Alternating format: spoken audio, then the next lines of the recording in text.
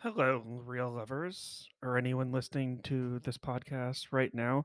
I just want to come on here and just apologize for this episode that you're about to listen to.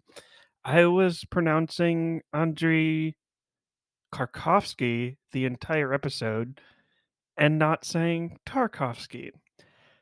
I would just like to apologize to all the and Andrei Tarkovsky fans out there. I don't know what I was just thinking. I'm just an idiot.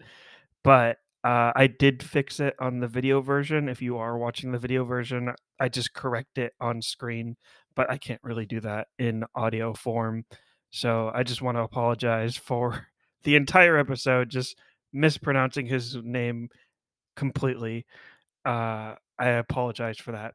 Also, I wanna come on here and talk about this episode is actually leapfrogging another movie in this series that I'm doing. It is The Devils. The Devils is really hard to find because it is banned in two countries, I believe.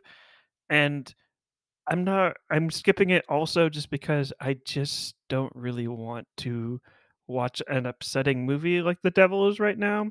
So Solaris is jumping up in the schedule, and then after Solaris, we are doing a bonus episode talking about Ted Lasso that will be releasing on Wednesday. Keep an eye out for that. Anyways, I hope you enjoy this episode where I talk to Van about Solaris, and it was a really nice episode that I had, and nice conversation that I had with Van.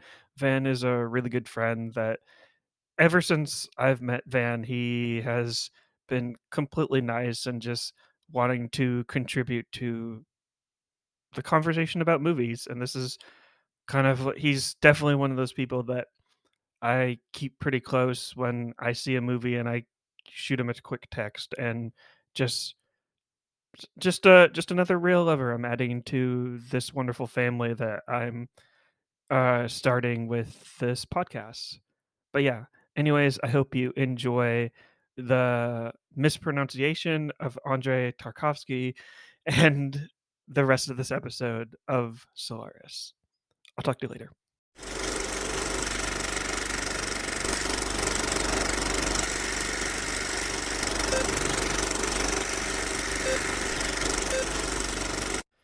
Welcome back to the Rail Livers podcast, and my name is Marley Silverbrand as always. And joining me today is Van. He's just a real lover like me. And today on the podcast, we're continuing our trek through the Letterboxd top 250, and today we're going to be talking about Solaris, the 1972 Karkovsky film. My introduction. I don't know about you, Van, but is this one of your favorite Karkovsky films or?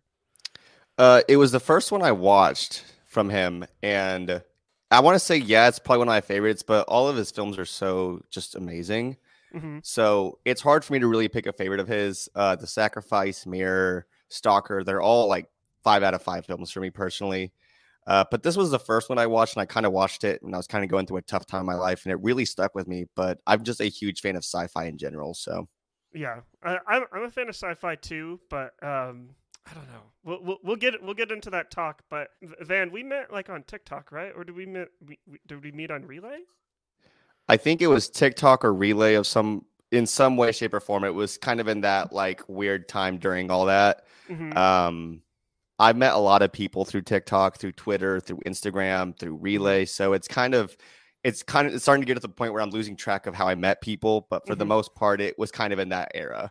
Yeah, and you're just a guy like me, just talking about movies, and you make films as well, and yeah, I just love I know TikTok can be kind of toxic sometimes, It can be awful sometimes, yes.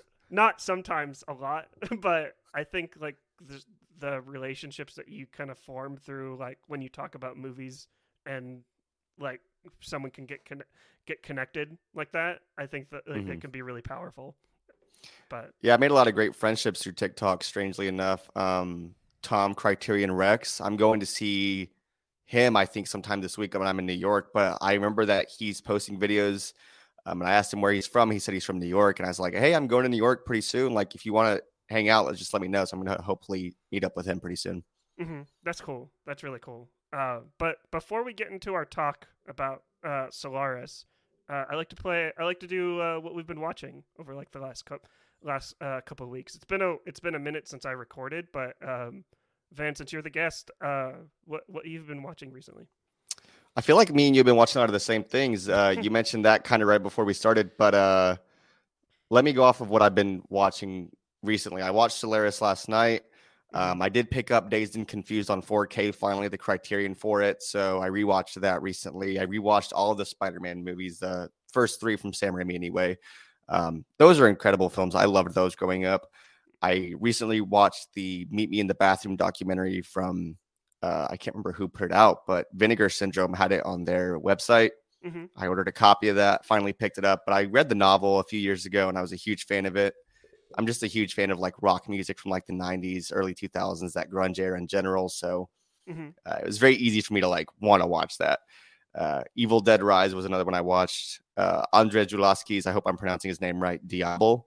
Mm-hmm. I was a huge fan of Possession, so it was pretty easy to want to pick that up. And then Beau is Afraid, I think, was the big one that everyone was anticipating quite a bit. Yeah. What you?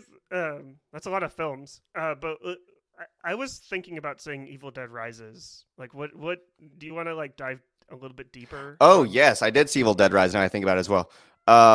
Very fun movie. It felt Yeah. more like Evil Dead 2 from the 80s than it Mm-hmm. did Evil Dead 2013. Evil Dead 2013, I appreciate that it sort of took its own route Mm-hmm. and kind of creating a different tone for the films. But Evil Dead Rise was so much fun. I mean, from Mm-hmm. the beginning of the movie to about the end, I wasn't sure if I should have been laughing or taking it seriously during some parts. But Alyssa Sutherland, I believe is her name, the lead Mm-hmm. actress who plays the mom, there was some moments that I mean, she had me dying laughing. It is hilarious during some moments, but also very intense.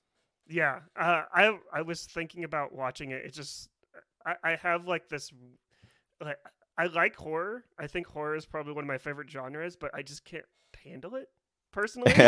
So I understand that. I'm a big wimp when it comes to horror, and seeing like just like the poster for Evil Dead Rises just literally like I just couldn't take it. But I think I might It's see it a very little. bloody, very gory. Mm-hmm. I think I might see it a little bit later this week. But is there anything else you've been watching that's I notable? think you also watched it, but How to Blow Up a Pipeline. Yeah, yeah. Let's talk about that because I have some Um, thoughts. I honestly, personally, right now, it's in my top 3 of the year so far. It's very Hmm. early, but we're already usually whenever I do any sort of like best of whatever year it is, I wait till about the second half of the year just because that's when we start to get Oscar kind of movies, Oscar buzz movies. Hmm. Um, but this year, I've already got like a good 5 or 6 movies that I've already put my best of 2023 list, and that was up in the first 3. Um, Very intense movie. From the beginning of the movie, I remember thinking that, and the trailer kind of structured it to look like it was a movie that progressively becomes this story about these kids coming together to do exactly what this title says, how to blow up a pipeline. Hmm. Um, but as you've seen the film, you know, the film starts off with this plan already in action. And as things are going on, you're meeting these characters individually, sort of seeing how they come into the story. So I loved the pacing. I loved the structure of that movie. It really surprised me. I didn't think it was going to be as great as it was, but I've not stopped thinking about it since. Yeah, I haven't stopped thinking about it since either. And the thing that really like hit me immediately was the sound design. I think the sound design is probably one of my favorite parts, just because the way that the way everything like sounded to make you kind of feel like the tension of like of them building up to actually blowing up the pipeline of like constructing like this bomb was it had me on edge. The only issue that I have with how to blow up a pipeline is I don't know. It's like this. I don't know. I'm all for peace, to be honest, and I get that. it's kind of a weird theme to be like, oh, let's cause destruction to like let's add destruction onto the already destruction that we already have, and I'm not really sure where. Like I know this is controversial because it's just like people people are fed up which justifiably so. They should be fed up because this is the systems that are put in place are set up to cater to a certain group of people. So you should be mad, but in my opinion, there's other ways to kind of go about. You see what I'm saying? Totally agree with that. I think part of me just I understand that concept of everything, and I'm very much the same way. I don't think that violence is ever needed, but Hmm. it's one of those things that seeing characters who are finally like, no, we've tried the peaceful way, we've tried doing this version, and at the end of the day, it really is just a story. But the FBI has even come forward and said that this is a movie that should be watched very carefully, because it could obviously incite or inspire some people to do exactly what they're doing in this film. Yeah, and like it could inspire people to do it for completely different reasons than what the characters were doing. Like in this Hmm. film, people it's I don't know. People want the worst in things because as social media has shown us, they always want the worst in things. Like obviously there's good people out there, but I don't know. That's just what I got. Like when the credits rolled, and it was just I've always been a little bit uneasy about it.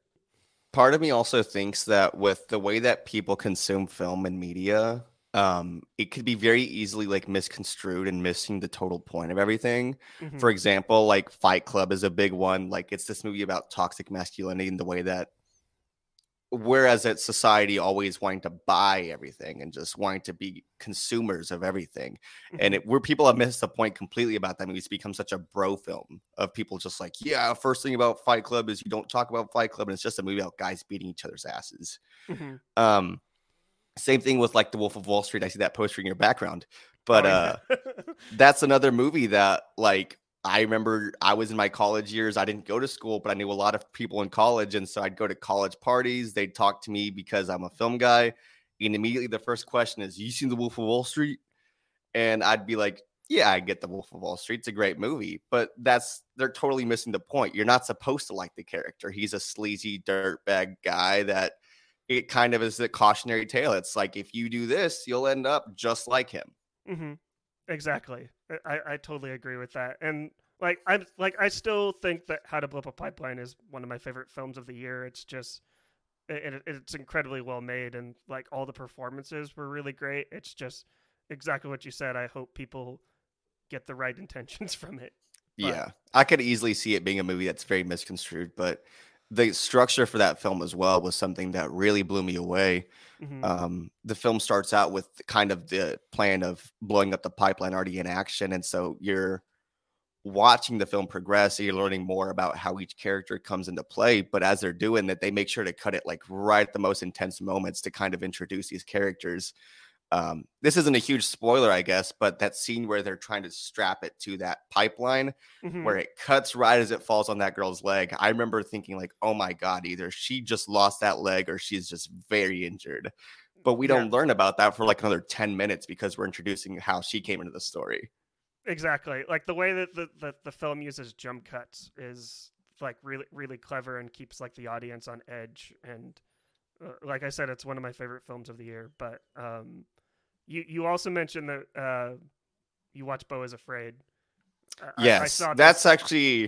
that's at the top of my list already. I Yeah. couldn't stop thinking about that movie. I've still not stopped thinking about it. It's been about a week, I think. Oh, it's actually been a week today. But I've not stopped thinking about it since. It's one of those movies that just comes every once in a while that for some reason is just so crazy and so bonkers off the wall. You don't know what to make of it. I Hmm. was very lucky to see it on the Tuesday before it was released. There was screenings everywhere in the US, but I saw it in the IMAX screen, and I remember walking in, and there was not very many seats that were filled. By the time the movie started, every seat was filled in that theater. Um, and there's not a whole lot I can really say about the film without spoiling it. But Hmm. I mean, you've seen the film. I feel like it's cut into four parts very easily. The first one is probably the longest, and it's probably the most entertaining. Is the scene where he's in his apartment in New York trying to leave, basically.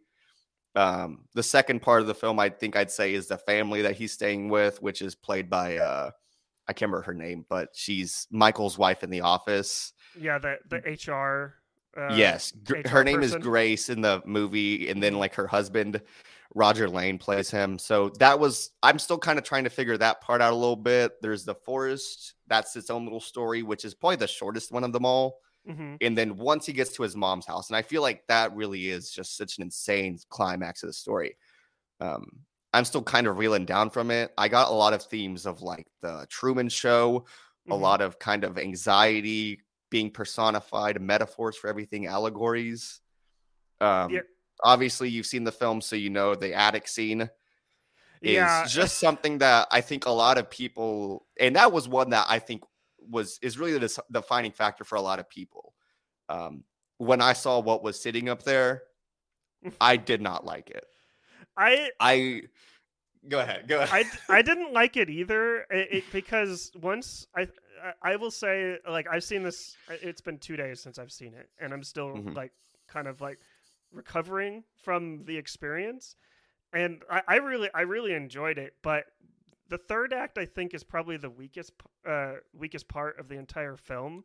Just because I found it to be a little bit predictable, and like you mentioned, like the attic scene, like when they reveal like what that is, no spoil. If this is a light spoiler, I'll put it on screen. But it kind of reminded me a little bit of Sorry to Bother You, like of Yeah, a yeah. little bit to me as well.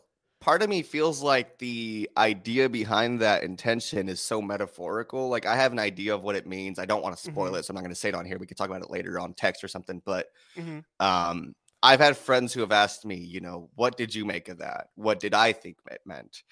And I have an idea of what it means, but if it is even what it means, I still think that there's a lot that has to justify that being on screen. And if that's the case, how many cuts did it take for them to give that an R rating instead of an NC-17? Because holy shit. Right. Yeah, it's definitely a lot, and I think the strongest part of Beau is Afraid is definitely like the first couple acts. Like I've never. I think the reason why like that first act is really like just tight too is it's basically the short film, because this is Mm-hmm. based on Beau, like Ari Aster's short film, 7-minute short film that I think you can watch on YouTube. It's on YouTube, I believe. Yeah. Also, there is a nod to it in the film where he leaves his keys in the doorway. And this isn't a huge spoiler for anybody listening because it's in the short, but he leaves his keys in the doorway. He comes back, they're gone, and the suitcase is gone. And that guy's like, "You're screwed." Mhm. But I remember hearing that and I was like, "Oh, that's the short film." Like, Yeah.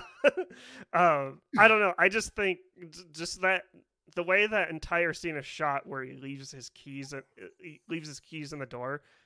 I felt like it was very relatable to me, because I do that all the time, where I'm just like, where I forget something like in the house, and just kind of like going back and forth, and the anxiety. It was anxiety inducing, and I feel like Ari Aster uh, really showed that perfectly. And I will just say, since we're recording this, I haven't actually said this publicly. I don't think I've told you yet either. Ari Aster's not one of my favorite filmmakers, but after watching Beau is Afraid, like he's really he turned he turned a corner, like, for me. Like I think that Beau is Afraid is really impressive filmmaking, just because of like where he went, like, emotionally, to be honest. yeah, I get that. Anybody who I've talked to who still didn't like it, a lot of them still said like, regardless of if they liked it or hated it, they respect it. Mm-hmm. It is really hard to make a film that ballsy. Mm-hmm. It is hard to make a film that is that precise on everything he's trying to say, because it's very clear that he's trying to say something. It would be easy to say it and dismiss it as like, oh, that doesn't make sense. But me as a fan, and me and with everybody in the theater watching, we were all like, what did it mean? Like we were all trying to figure it out as soon as it was over. Um, he's very precise. He's so specific to everything. I've actually been reading through the Hereditary script over the last like week or so, Mm-hmm. and I've made notes on every single thing that he writes on the page for like the smallest details. And it's insane how much detail is just in that script. Yeah. I need to go back and rewatch Hereditary, just because I remember, like, I've only seen it once in theaters, and I remember Mm-hmm. liking it. And then here's the thing about the internet that I don't like, especially with TikTok, everyone put Hereditary on a pedestal, like saying it's like the greatest thing ever, and I don't like. Yeah, it's great, but I don't think it does. it deserved like something that great. I don't know. It's just like sometimes I feel like we need to take like a step back and be like, listen, he can do other things. It's not. He can't the just. the internet has this strange way, and it's especially TikTok, and it's because it's mostly comprised of like I'd say like young adults and teenagers. Like there are adults on the app and there are adult creators. I'm kind Mhm, of one of them. I'm 24 now, mhm, but it is strange because the way that the people share stuff on there and the way that people talk about things on there, they hyperfixate on specific things for a given amount of time, and then once everyone is tired and annoyed of it, they just move on to the next thing. They mhm, do it. It happens with celebrities all the time. It happens with young TikTok stars. It happens with people like Noah Centineo, who this even started to kind of be a thing on Twitter where they call it the white boy of the month because Netflix makes like a really solid movie for teenagers. And even if the movie is just like fine, teenagers eat that shit up. And so mhm. you get a movie with a teenage lead who becomes really popular for like, let's say 2 or 3 months. They get signed to do like 10 movies in that time. They do those 10 movies, and by the time those movies are out, people have already forgotten about them. Noah Centineo, I think, is probably the biggest example of that because he was in that movie, the one about all the boys I've loved before, or whatever, where she's written a letter to every boyfriend that she had or she had a crush on. Mhm. He was in Black Adam this past year, and nobody talked about it. I, I I had no idea he was in Black Adam. Who He do you play? plays that guy that turns like really big. I don't even know his name. That movie was terrible. Was it like Ant Man? Was it like the Ant Man clone or whatever? I can't Like remember what his DC? name is. I'll have to like look it up, but I don't know. it's strange. That's what I mean though, is that they hyperfixate on like the most random things, like a movie, a song. For a Mhm, while it was Olivia Rodrigo, it was Jenna Ortega, and now we're getting her in Wednesday, we're getting her in Scream. And don't get me wrong, she's a great actress, but even she has come forward and said that like we as a society, for some reason, like kids, teenagers, young adults, they for some reason hyperfixate on just one specific person, one specific thing, and then they just drive it into the ground until no one wants to hear about it again. yeah, and it just becomes exhausting. But like I said, I need to rewatch Hereditary, and I would like to read the script, like just to kind of like just kind of get inside Ari's head just a little bit. But I really love Beau is Afraid too. But another film that I watched, did you watch this one too? Renfield.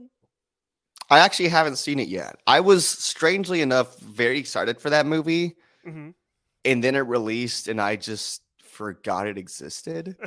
Like, I'm still trying to go see it, but part of me has like every chance I've gotten to see it in theaters, I'm like, oh, I'm gonna go see it tomorrow at 10 a.m. I'm gonna plan to see this after work, and then I just never go. 10 a.m. is the perfect time to see Renfield. Like, That's what I'm, I've heard. It's a fun movie, but it's very much like a kind of Sunday morning cartoon kind of movie.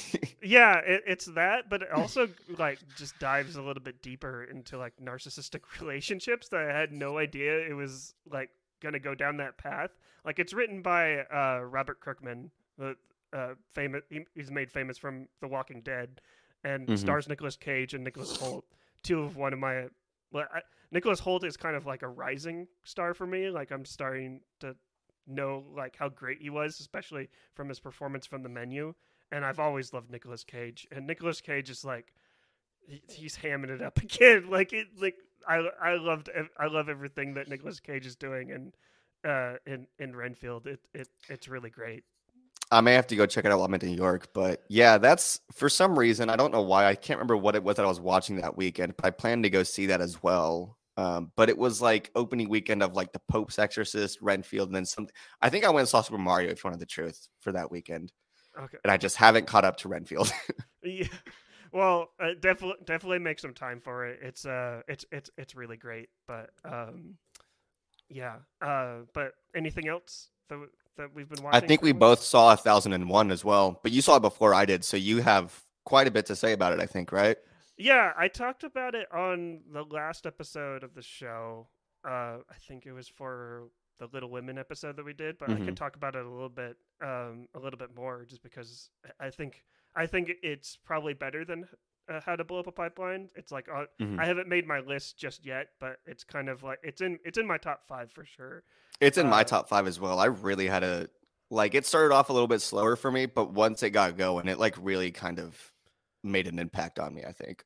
Yeah, I just like how grounded it was, and also like the themes of like family, about family doesn't have to be like blood related, like, and uh, and just like I know like the the the issues of like kind of what this person did to kind of like save like like it was illegal, but she was the only one that like saw like this boy that needed help.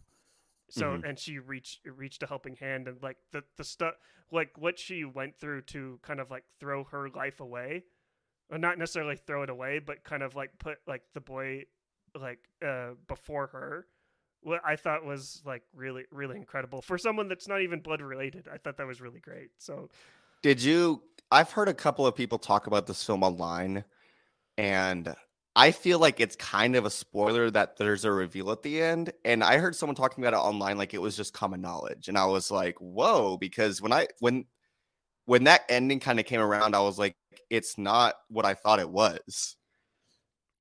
that's interesting because I'm not sure if it's common knowledge, but Like I the wouldn't. trailers and the synopses for it make it not at all aware that it's not what it seems like when the movie ends.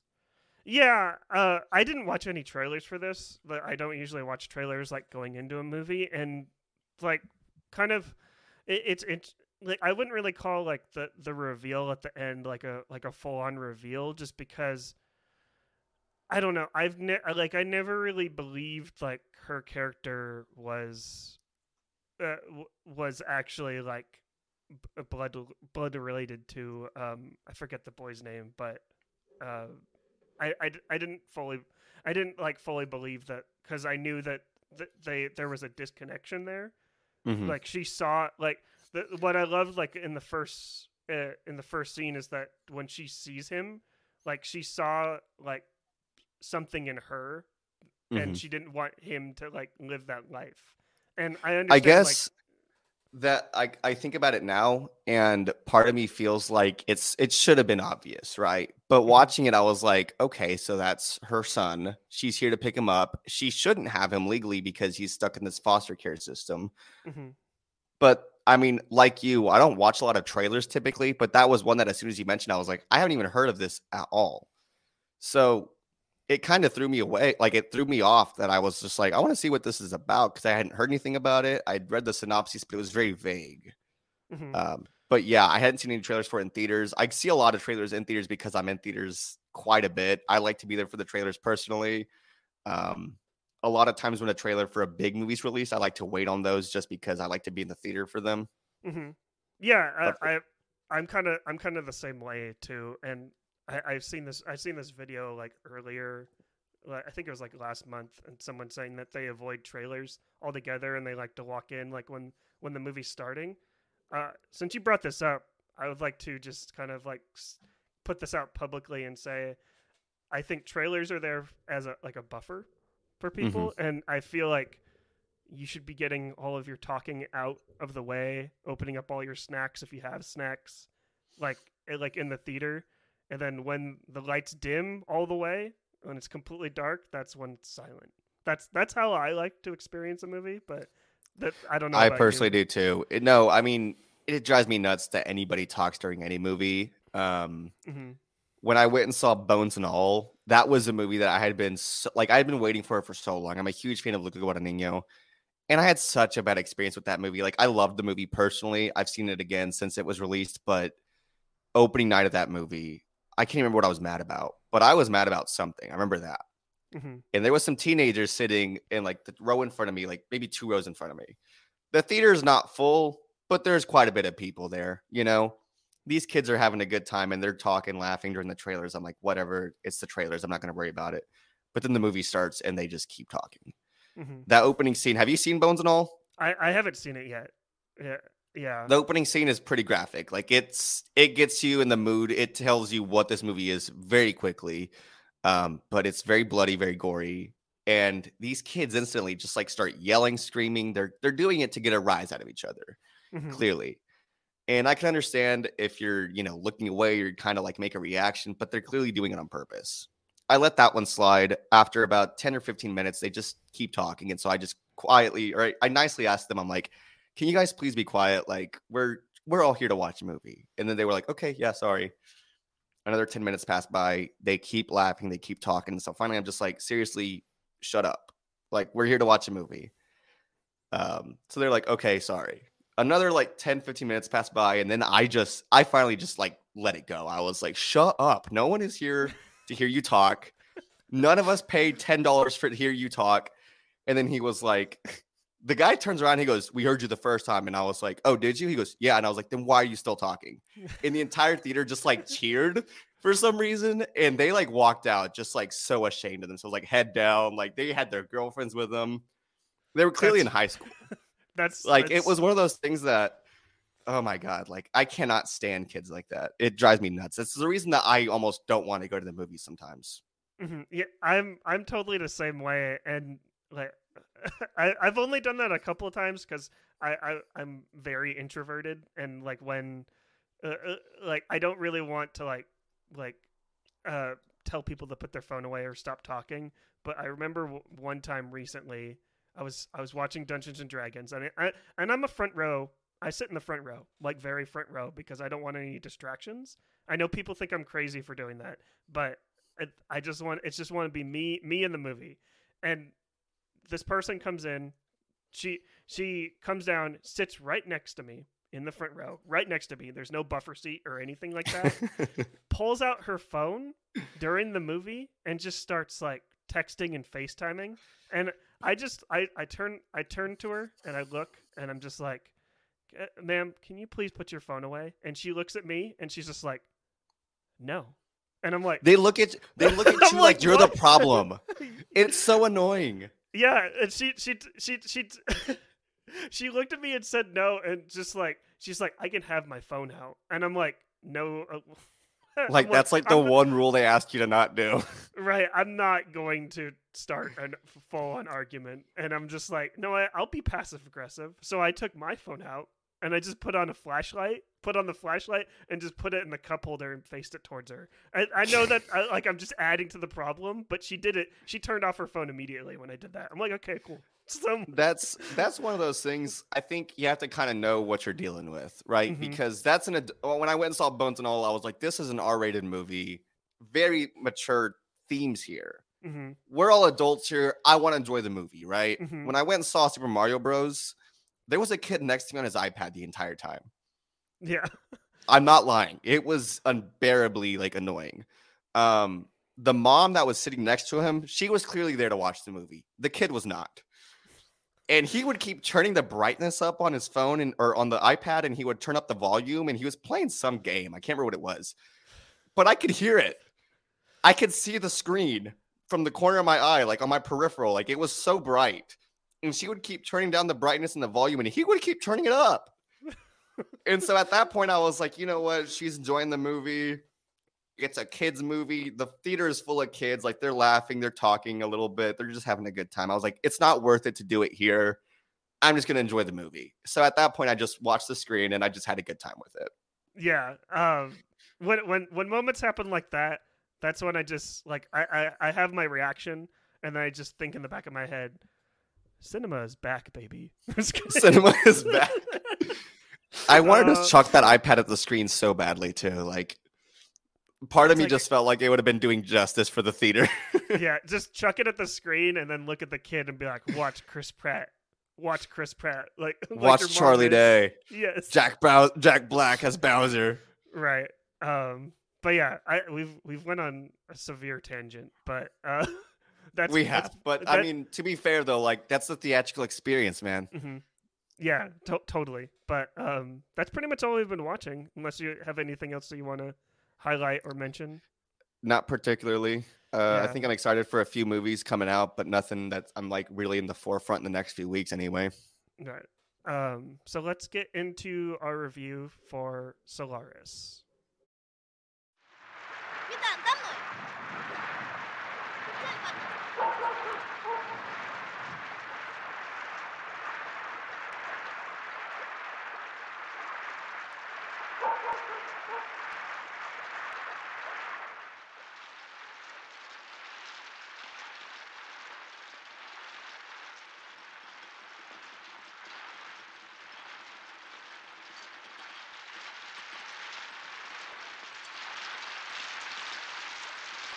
All right, that was a clip from the trailer from Solaris, the 1972 Tarkovsky film. I'm just going to read a synopsis here from IMDb.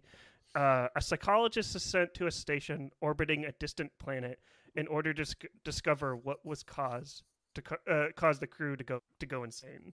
Um, like I said at the beginning of the podcast, this is my introduction to Tarkovsky. I didn't really I went to community college and I took film classes there, but we didn't really watch Tarkovsky at all, and so I wasn't really introduced really to him until now, since I'm doing this series. But Van, you've seen this film before, and you mentioned it a little bit, but do you want to talk about like your thoughts on Yeah, Solaris first? absolutely.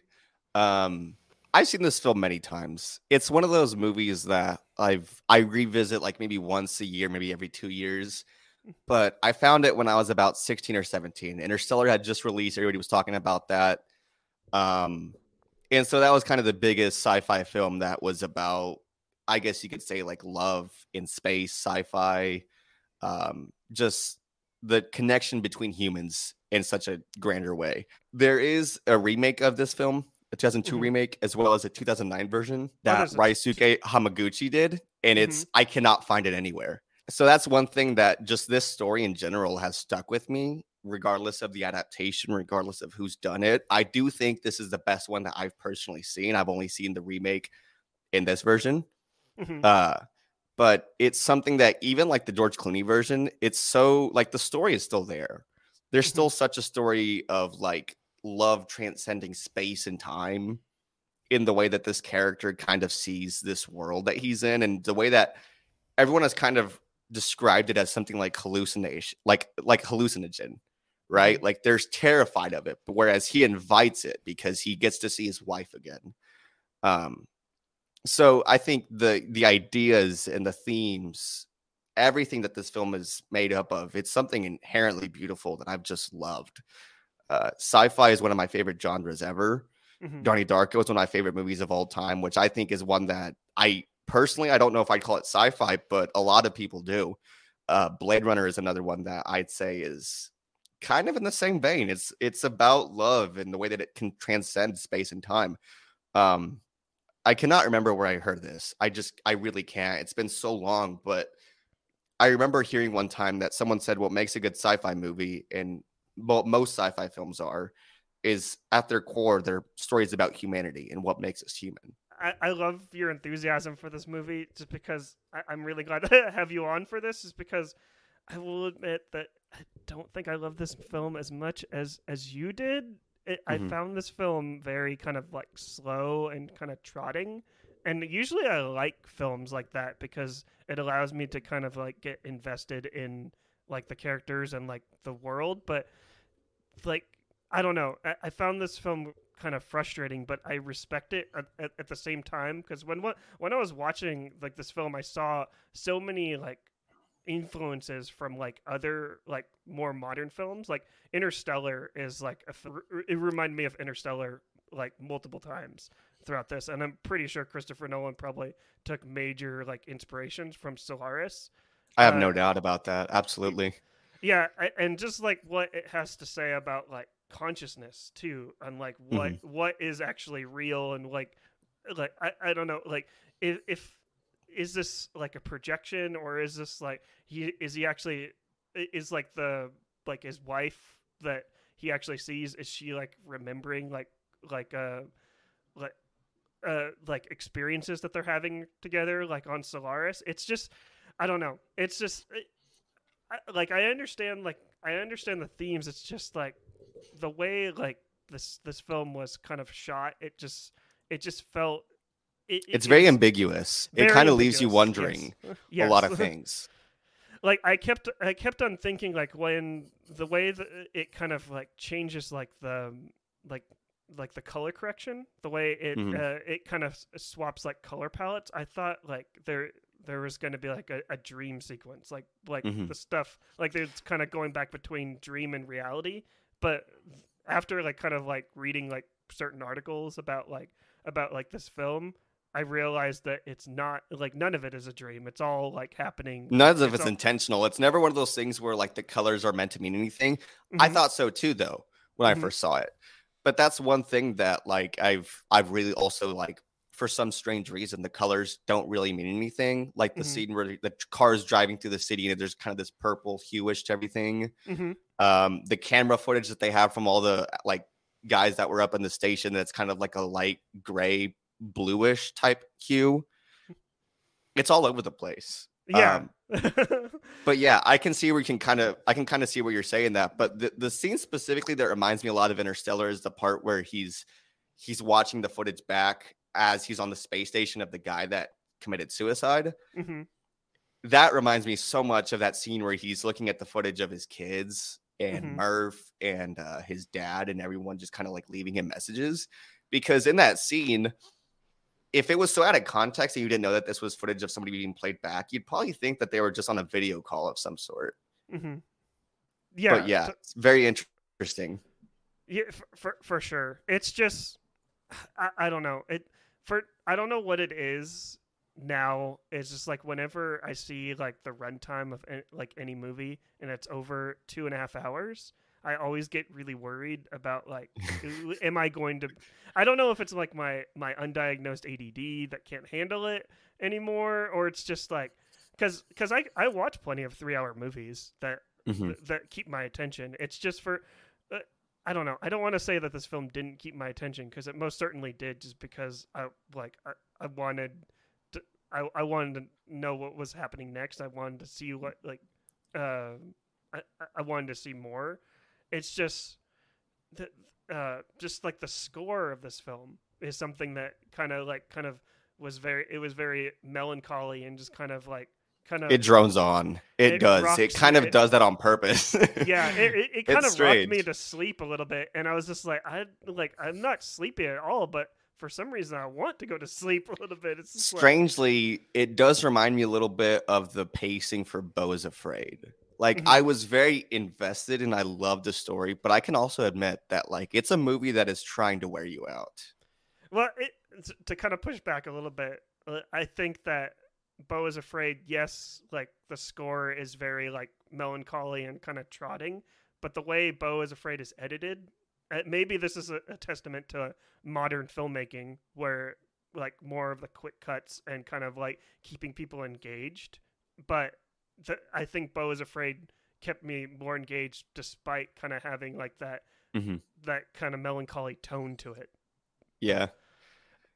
This also was made in the 70s as well. So, Mm-hmm, in terms of feats of filmmaking, this was not anywhere near what something like Beau is Afraid can do. mm-hmm, But that being said, I think it's a movie that I've kind of just come to respect because there's a lot of things that I think I have questions about with it. And I've just kind of come to peace with it that, like, I'm never going to know the answers to these. There's just videos online and articles that people have explained it, and there's all kinds of different interpretations of it. Yeah, I think the idea that we're not really sure what is real and what's not, part of mm-hmm, that lives with me, and I mm-hmm. don't really mind that. The Well, idea that this is a character born from his consciousness and it's just there to haunt him, mm-hmm. I love that. I think what you said there is like really important, and I feel like that's what makes film so timeless too. And the thing that kind of going a little bit off topic, but not really, the thing that I didn't necessarily care like when Inception came out and Christopher Nolan basically kind of like revealed like what happened at the end, Hmm. and like it kind of broke Inception for me, and the fact that I like that there's like you said like there's people like explaining what Solaris actually means. I like that it's kind of open ended and it allows for people to have like an open interpretation on like what this film means for them, and I feel like that's what makes film like the strongest for like for everyone really. It's like people talk about like representation like but all the time, but if you can like watch like a film, and even if the person doesn't necessarily look like you, and you can kind of pull like experiences and how you can connect that to your own life. Like, I'm not saying that representation is bad, but if you can like kind of like have like that experience like without having people that look like you, I think that's Hmm. like even stronger. Like, yeah, you see what I Absolutely. mean? Yeah. Absolutely. That's I kind of feel that with the movie Her from Mm-hmm. Spike Jones. Mm-hmm. Strangely enough, it's a really strange movie, and it's one of those movies that I think I recommend to a lot of people and they hate me for it. Yeah, I for a while in my life, it felt like I was very much this character that was kind of just trotting through life like Joaquin's character in that movie. Like he didn't really see anything that was beautiful in his life. He didn't really notice his friends trying to make an effort to be there for him. But Mm-hmm. that was a movie that's really stuck with me. The score is one that I've listened to as well so many times. So yeah, I totally understand that resonating with a character who doesn't look like you, but you very much resonate with. Mm-hmm. It can help you through a lot.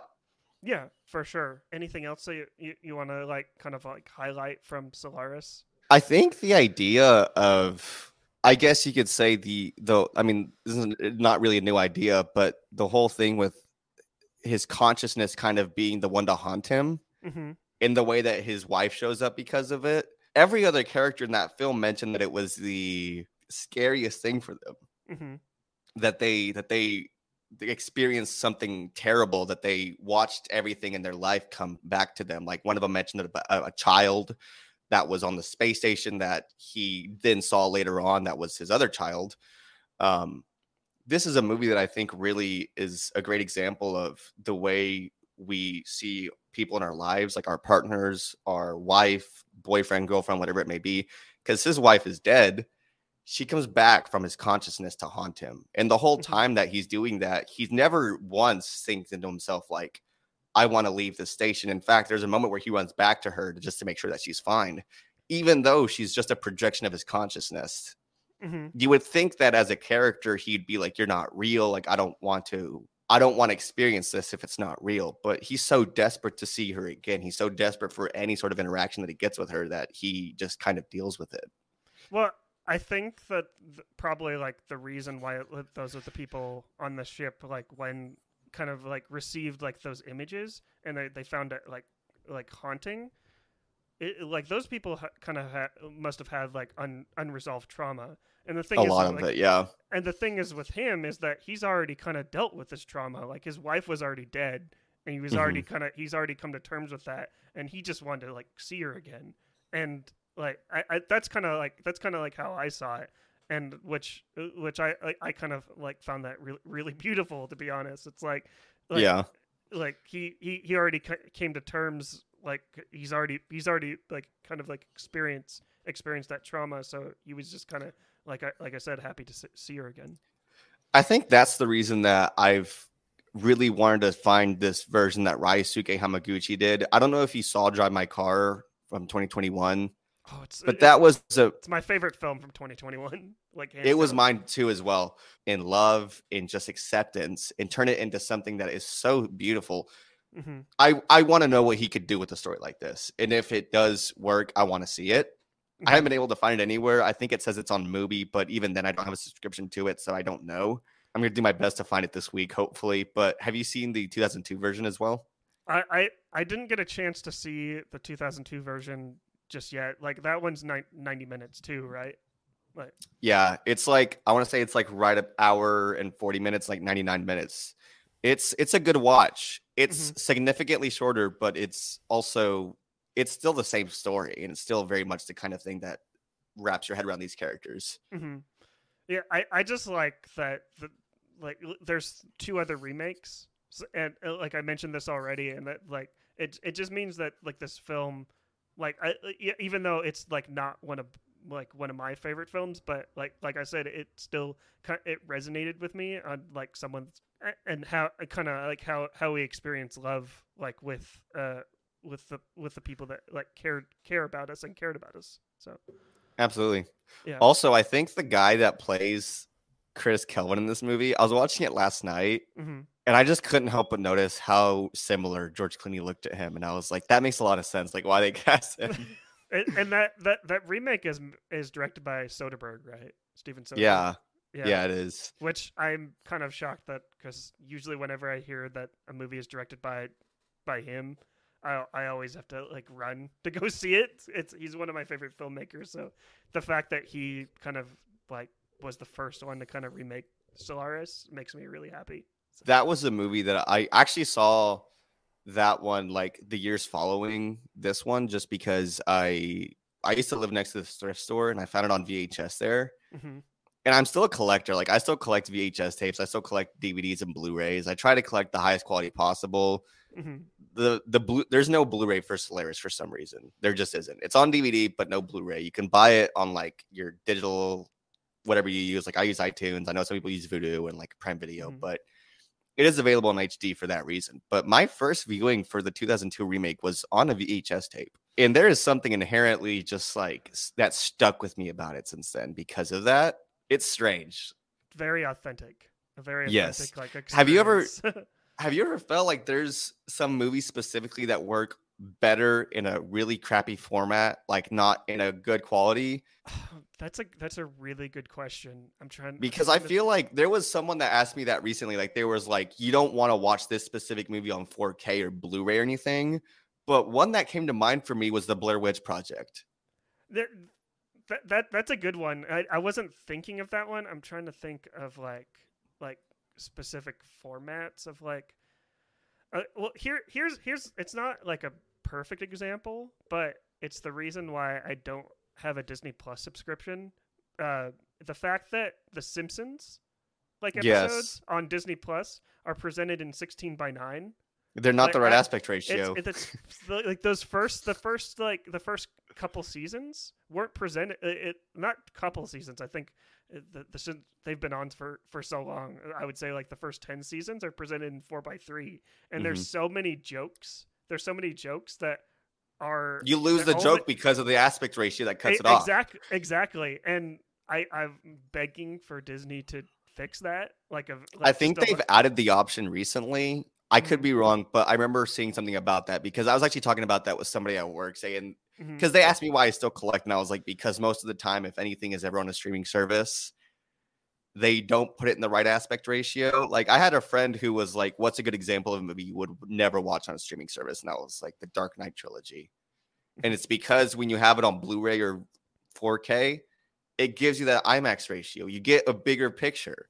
mm-hmm. All those action sequences are so intensified because of that. But on Netflix, none of that changes. Because they have to compress it all so they can stream it out to Mm-hmm. millions and millions of subscribers. So there's not enough bandwidth in the world to present it on the biggest screen possible. But I do think that they said if you have like Google TV, I know that Sony uses Google TV as their interface, but they have that kind of where you can use that IMAX ratio for mm-hmm. specific movies. So like Spider-Man No Way Home was a big one that they marketed. And then on Disney Plus, they've also added like the option to watch some of the Marvel movies, some of the bigger ones in the IMAX ratio as well.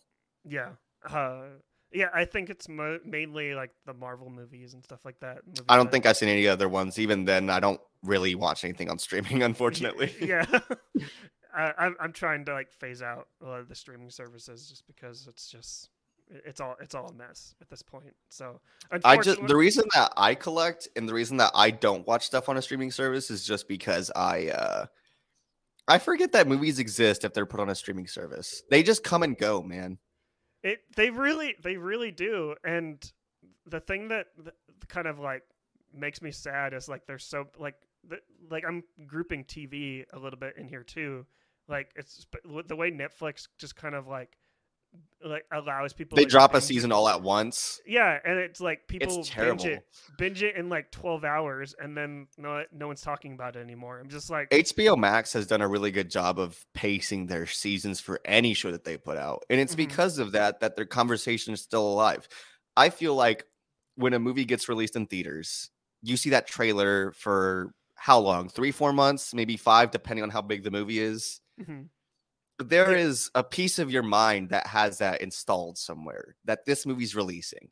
This movie is coming out this weekend. This movie's doing great at the box office. It's being released on Blu-ray. You can watch it at home now. That is like 4 times a good portion of a year that you are having this film whatever film it may be, in your head that you are aware it exists. Netflix, Hulu, Disney Plus, they all do this thing where they just don't market any of their movies. They just Mm-hmm. put stuff on their streaming, and because their users are watching it, they're so aware of the fact that it's already released.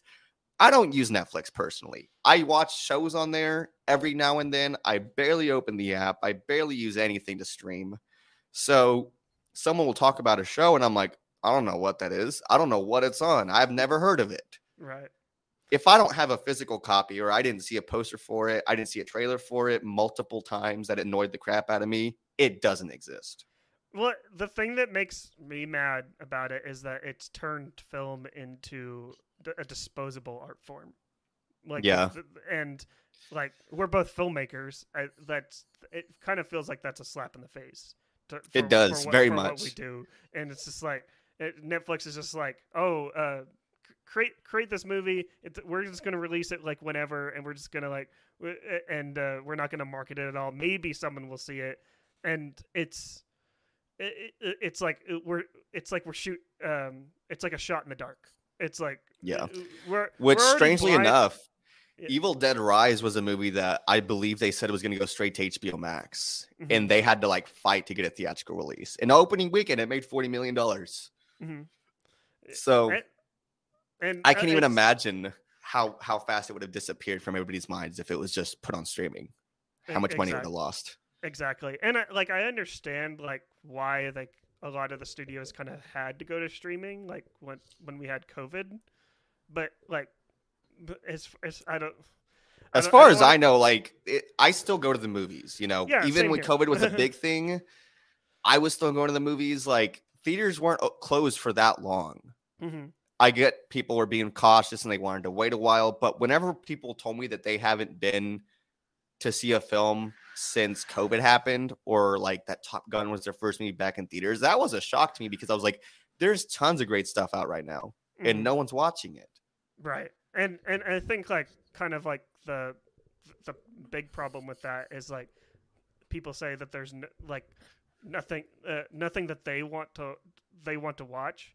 Like they're talking about like movies that are in AMC, Regal. There's plenty of art house cinemas where I'm pretty sure if you took a stroll down to your local theater, you would probably see like a classic movie being played and stuff like that. That's why I'm like such a big supporter of like my local art house theater where they're playing like movies that more people would want to see and stuff like that because they're trying to get people back. So I think it depends on how people view movies now, because like you said, COVID did change a lot of things. I think it changed the way that people watch a lot of movies. It also changed the way that movies release from their theatrical run to the way that we watch them at home, right? mm-hmm. So Scream 6 was released today on digital.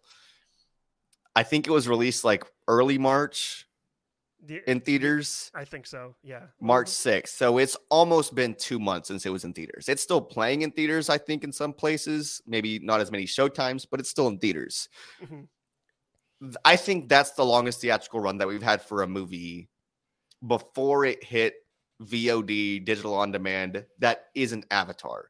Avatar, I think, is the one exception that is still in theaters. We have it on VOD now, but we still haven't even gotten a Blu-ray update. We haven't gotten any sort of Blu-ray announcement, any 4K announcement. It's hard because a lot of people just wait for that like VOD. I don't know why.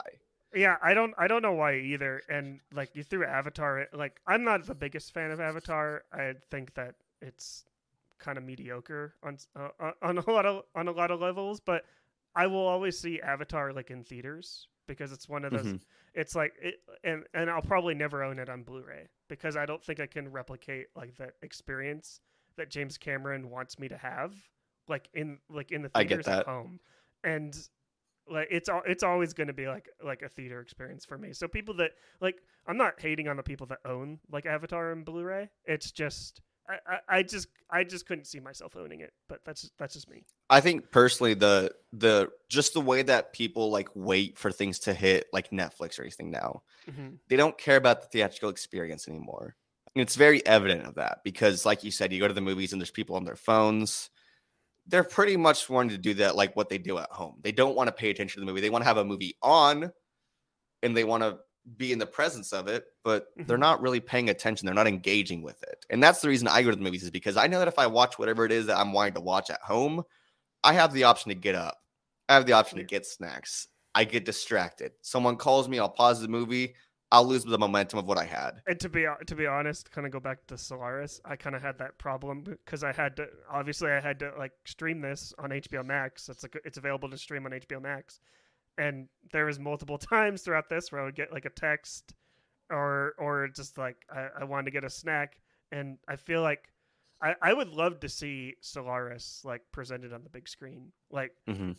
like I'm pretty sure that there's been screenings like near me Mm-hmm. recently, but now that I would like to, if I'm gonna rewatch this, I would want to see this kind of presented like on the big screen, because that's one like thing that I liked about this is just kind of like the set design and the way this film looked Mm-hmm. was There's a lot l- of, you could tell there's a lot of inspiration in Star Wars from this movie as well. yes, The way that the hallway is designed, the way that the like everything looks like so round, it looks mhm. incredible. You mentioned Star Wars there, because like those first early films, like if you go back and watch them now, like with 2023, like eyes, you're like, oh, that movie was made in the 70s. I Mm-hmm. totally got this from Solaris too, especially like the way like the characters were dressed. I'm like, that's a 70s jacket. Like High it's key, I love the costume design in this movie. That is I something love it that, too. like, I saw his pants with the lines on them. I was like, I want some of those.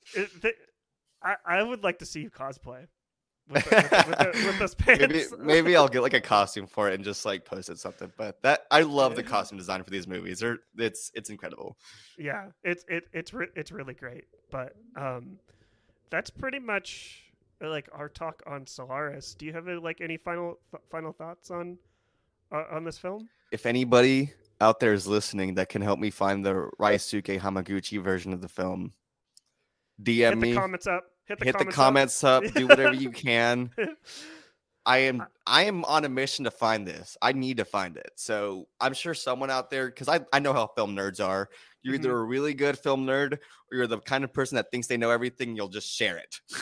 Right, and I'll help you find this too, and then I'll have you back on, and we'll We'll do a talk little about it. comparison. Yeah, exactly.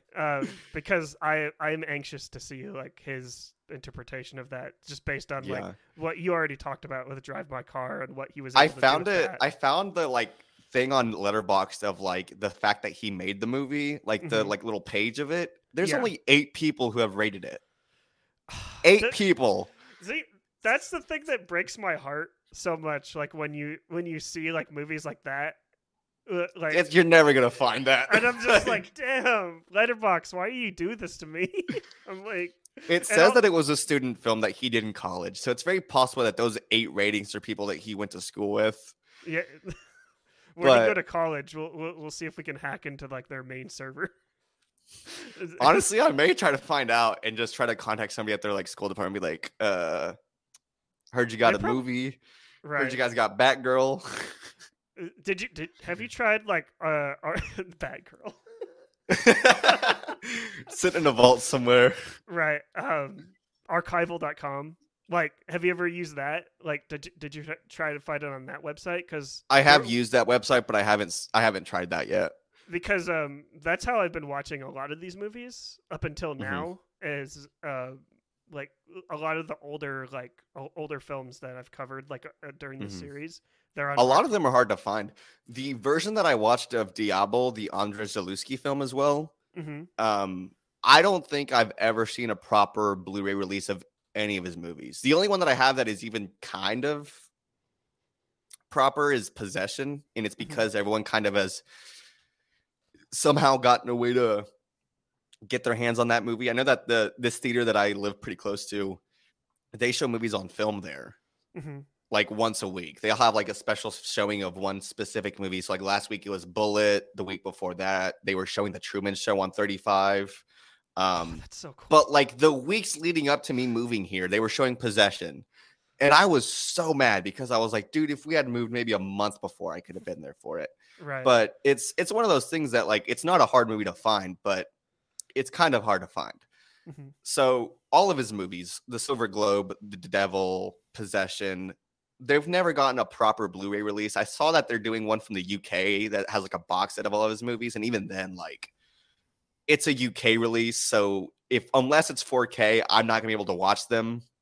So it's one of those things that's like, as a person who is so into film, Mm-hmm. unfortunately, every now and then you do have to kind of jump through a few hoops.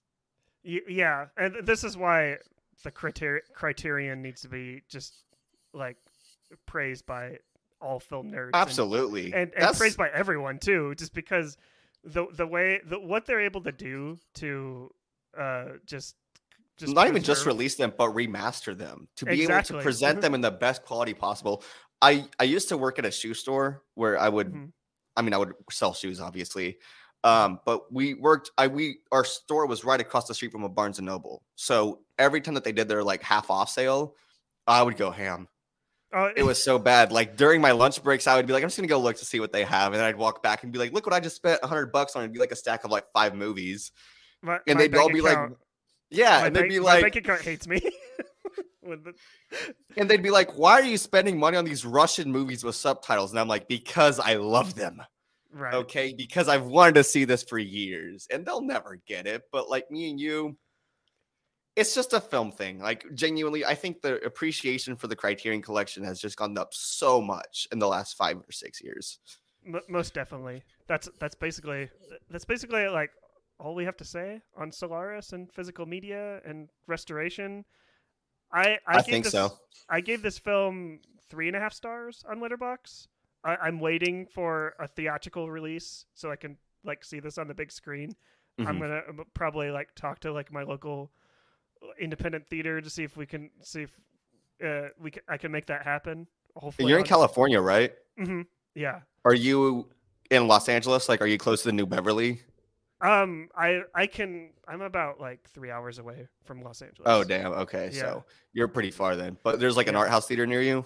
Yeah, there's an art house theater near me, and like I'm pretty close with them and see if we can get it presented. So, Yeah. uh, The art house theater that I kind of live close to, I say close, but it's like mm-hmm, 40 minutes away.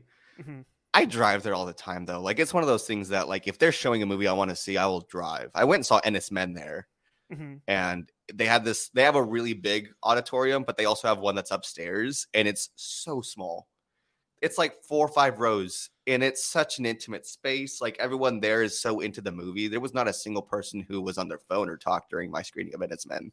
That's awesome. I still need to see that film, but It's very slow. I will admit. yeah. Well, That's my girlfriend. She saw it with me, and she was like, you didn't hate that at all. She was like, you weren't bored by it. And I was like, I mean, there was a few moments that I think maybe a few parts could have been shorter, but I enjoyed it for the most part. mm-hmm. Yeah. But I gave Solaris 3.5 stars on Letterboxd. I gave it a 5 out of 5.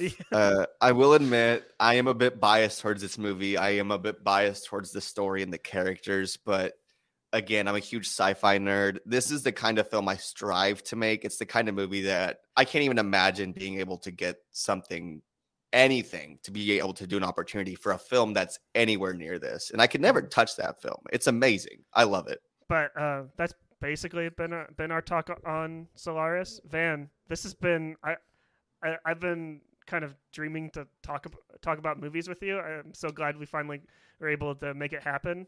This has been a wonderful conversation that we've had.